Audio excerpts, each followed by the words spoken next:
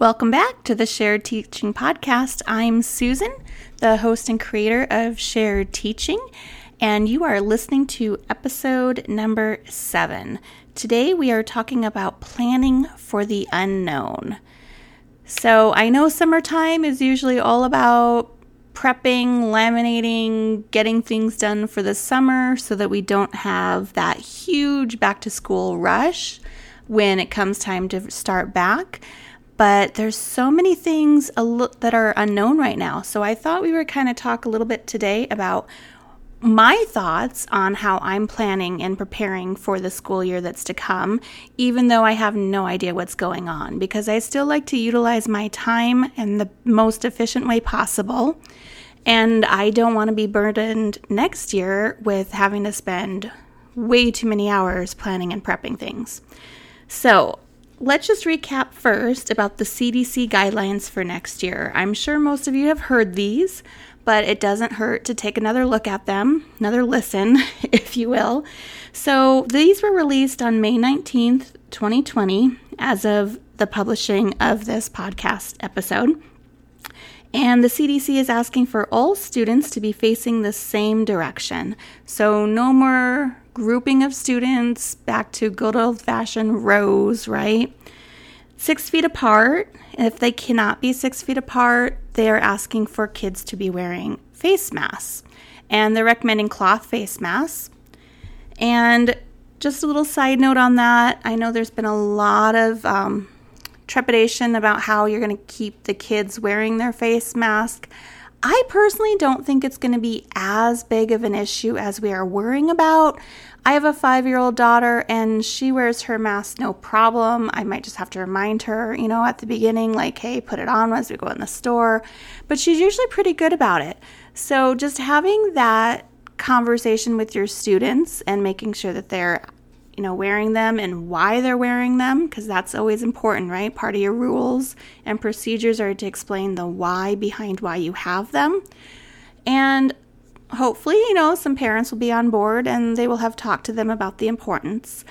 But let's not worry about that one right now, right? I know there will still be some kids that will fight over it, not wear them. They feel weird with them on, especially if they haven't been asked to wear one this whole time. But I think kind of the peer pressure thing is going to play in here. The more they see their classmates are wearing them, they might not want to be the one that's singled out not having one. So they might actually put one on. Fingers crossed, right?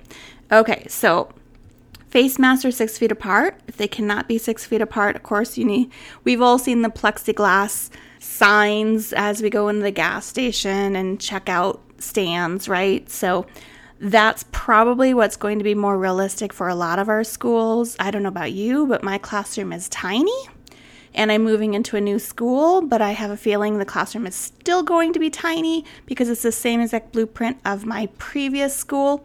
And I can't imagine they're giving the new teacher on staff one of the bigger rooms. So I'm just prepared that I will have a small classroom, which means I will probably be dealing with the plexiglass shields in between the desks. Next, we have the shared object. So shared objects need to be limited or cleaned in between use, and they really want to limit the use of sharing electronic devices, toys, books, and games. So as a teacher, immediately the panic sets in because a lot of our teaching is all about centers, right? So we'll come back to that, but hold that thought. So one of the things that I'm thinking of is my books. Right? It's very important to me that kids are reading, that they have books that are available to them. I predominantly taught my entire teaching career in Title I schools, where that reading foundation is extremely important, and I know a lot of them don't have access to high-quality books at home. So for me, making sure that they have books in the classroom to read is one of my top priorities.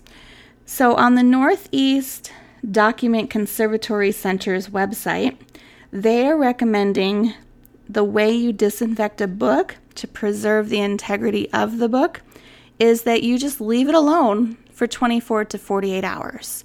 No special cleaners, don't need to spray it down with disinfectant. You just take it from a student that's had it and you leave it alone for that time period. So I'm thinking I'm leaving mine alone for 48 hours because I like that maximum just to be on the safe side. And you want to make sure that you have some kind of system. So, when they're checking it back in, maybe it's as simple as they have a tub. Check back your books here. There is a lot of research that's been done on this that COVID-19 will not stay on surfaces such as cardboard longer than 24 hours. So it will not live on your books longer than that time period. Not that I'm an expert here, but from what I read, at this moment, unless my school district tells me differently, I'm planning on still having a classroom library. Books will still be checked out to students, but when they return them, they will not just be reshelved in the library like they have been in the past. They will be asked to be placed into a separate container. Okay, so going along with that, you do need some kind of checkout system to kind of figure out who has what. And this has been going on for years, right? But there's a lot of apps that teachers can use. I personally have not used any to scan my books in and have the kids check them out that way, but it might be something I'm going to start looking into soon. Another Facebook group that I was part of mentioned having a Google form checkout. So the kid simply scans a QR code, it pops open the Google form, they put their name and the date that they've checked that book out. And you can even have them put the title in. I know my second graders were perfectly capable of putting titles. When I taught first grade, we actually collected a class book of books we've read, and they hand printed the title of their books. They're perfectly capable of copying down titles of books. So if you teach first grade and up, don't let that deter you from trying this system. You could always have a librarian that kind of checks books in and out for another student. So some of the apps that were recommended were one called Classroom Checkout and then Book Retriever. Again, I don't know anything about these apps. I haven't used them before. I've just seen them mentioned in several threads in Facebook groups, so they might be worth a try. Some of them are free, some of them are not. I know Scholastic also has an app where you can scan the books in and create your classroom library that way. I think I would personally want to see an app that groups your books. So I like to keep my books by genre. So if I could still have that kind of organization to it, I think that's the one I would personally choose. I'm also looking at behavior management. So even though we don't know anything about what the classroom's going to look like, most likely a lot of us are going into a blended model with online instruction and classroom instruction. So you still need behavior management, no matter what style of teaching you're doing, whether it's strictly online or in the classroom or both. Behavior management is going to be key. Your classroom management, behavior management, okay, I'm interchanging those words, but you want to make sure that you have your set rules, your set routines. You especially want to be able to teach them what is proper etiquette for what they're doing when they're online, what's appropriate and not. And if you use hand signals in the classroom, introducing hand signals while they're online video is a really good way to manage them as well.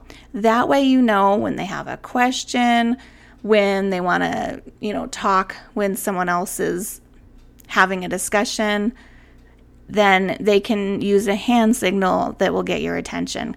I know Zoom has the raise your hand and that kind of thing, but sometimes that's really tricky for kids to figure out. I mean, I still had my second graders struggling with finding the mute and unmute button after a couple months of being online. So that's something to consider. Maybe hand signal, maybe you send them all home with little signs that they would just hold up and flash in their video.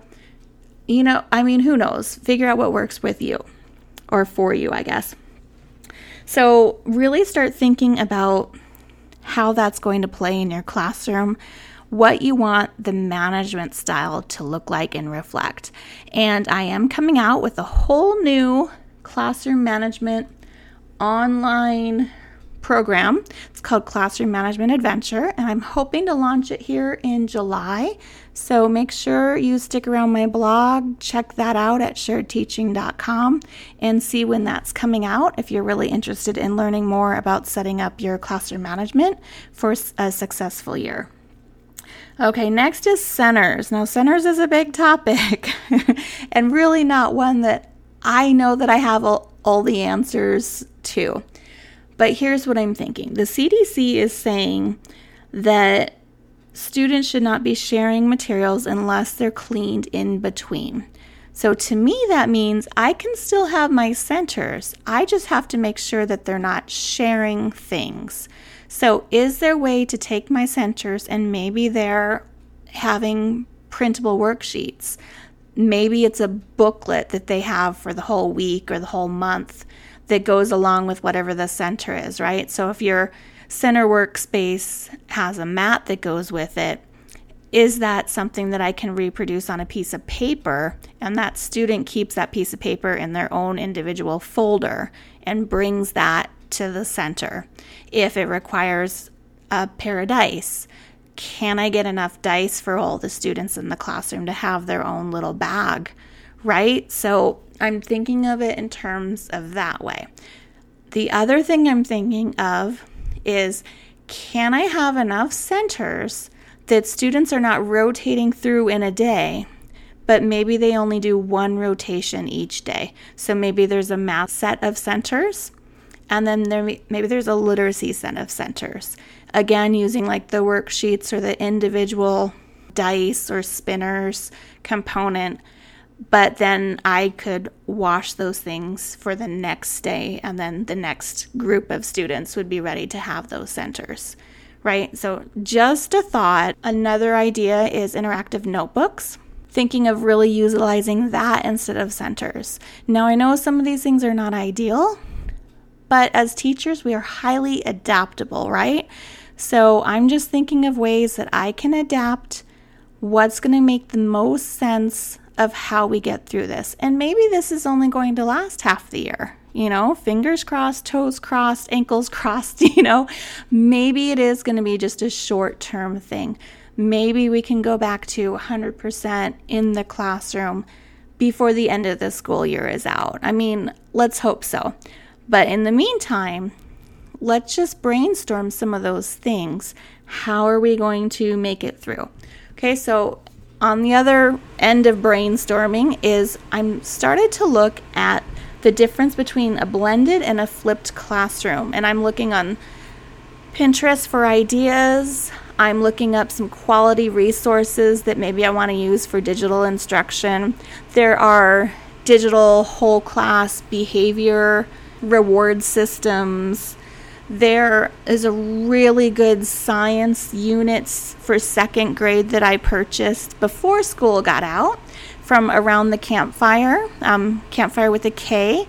And Linda has done an excellent job with these resources. They're absolutely amazing. They connect to YouTube videos for the kids to watch for extra learning and solidifying those topics.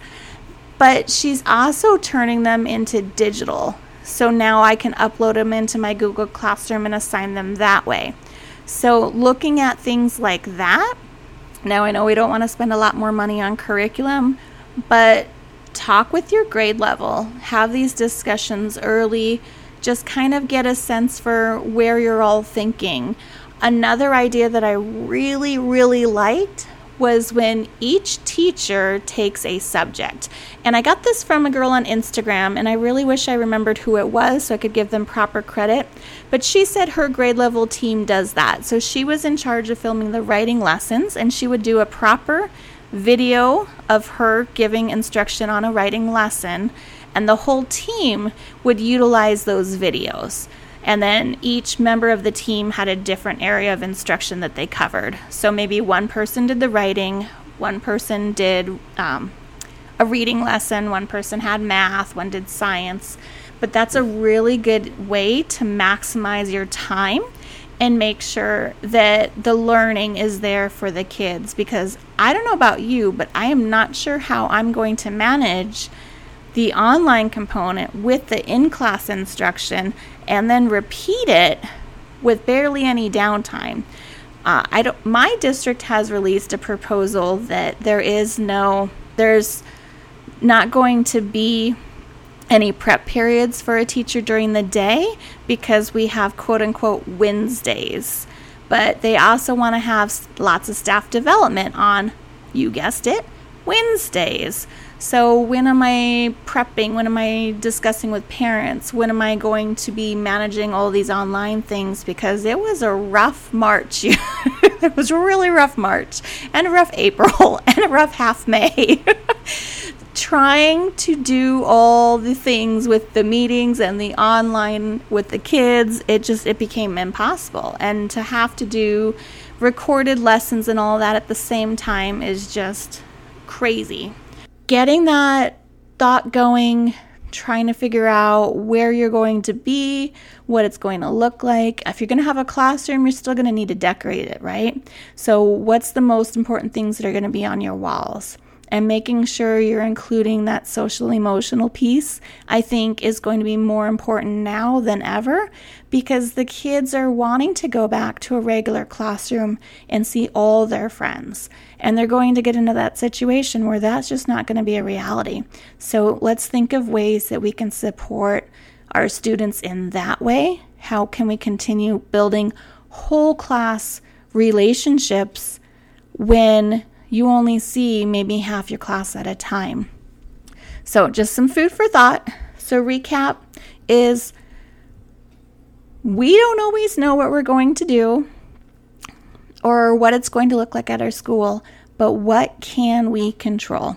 We can control what happens inside of our classroom for the most part, right?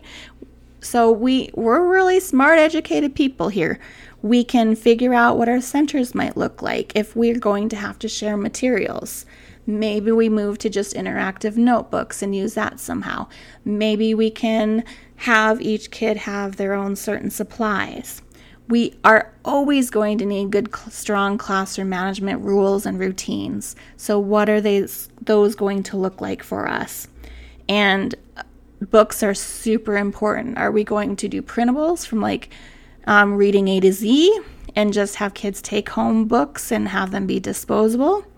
Or are we going to have a way to hold the books for 24 to 48 hours until they've been disinfected of COVID-19 and have a smooth checkout process? So I hope this episode was very helpful, and I will see you in the next episode. Thanks for tuning in. Bye.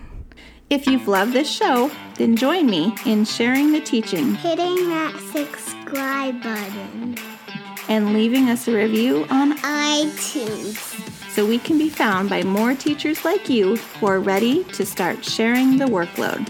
I hope you've enjoyed this episode. Find new episodes each week on sharedteaching.com. Thanks for listening to the Shared Teaching Podcast.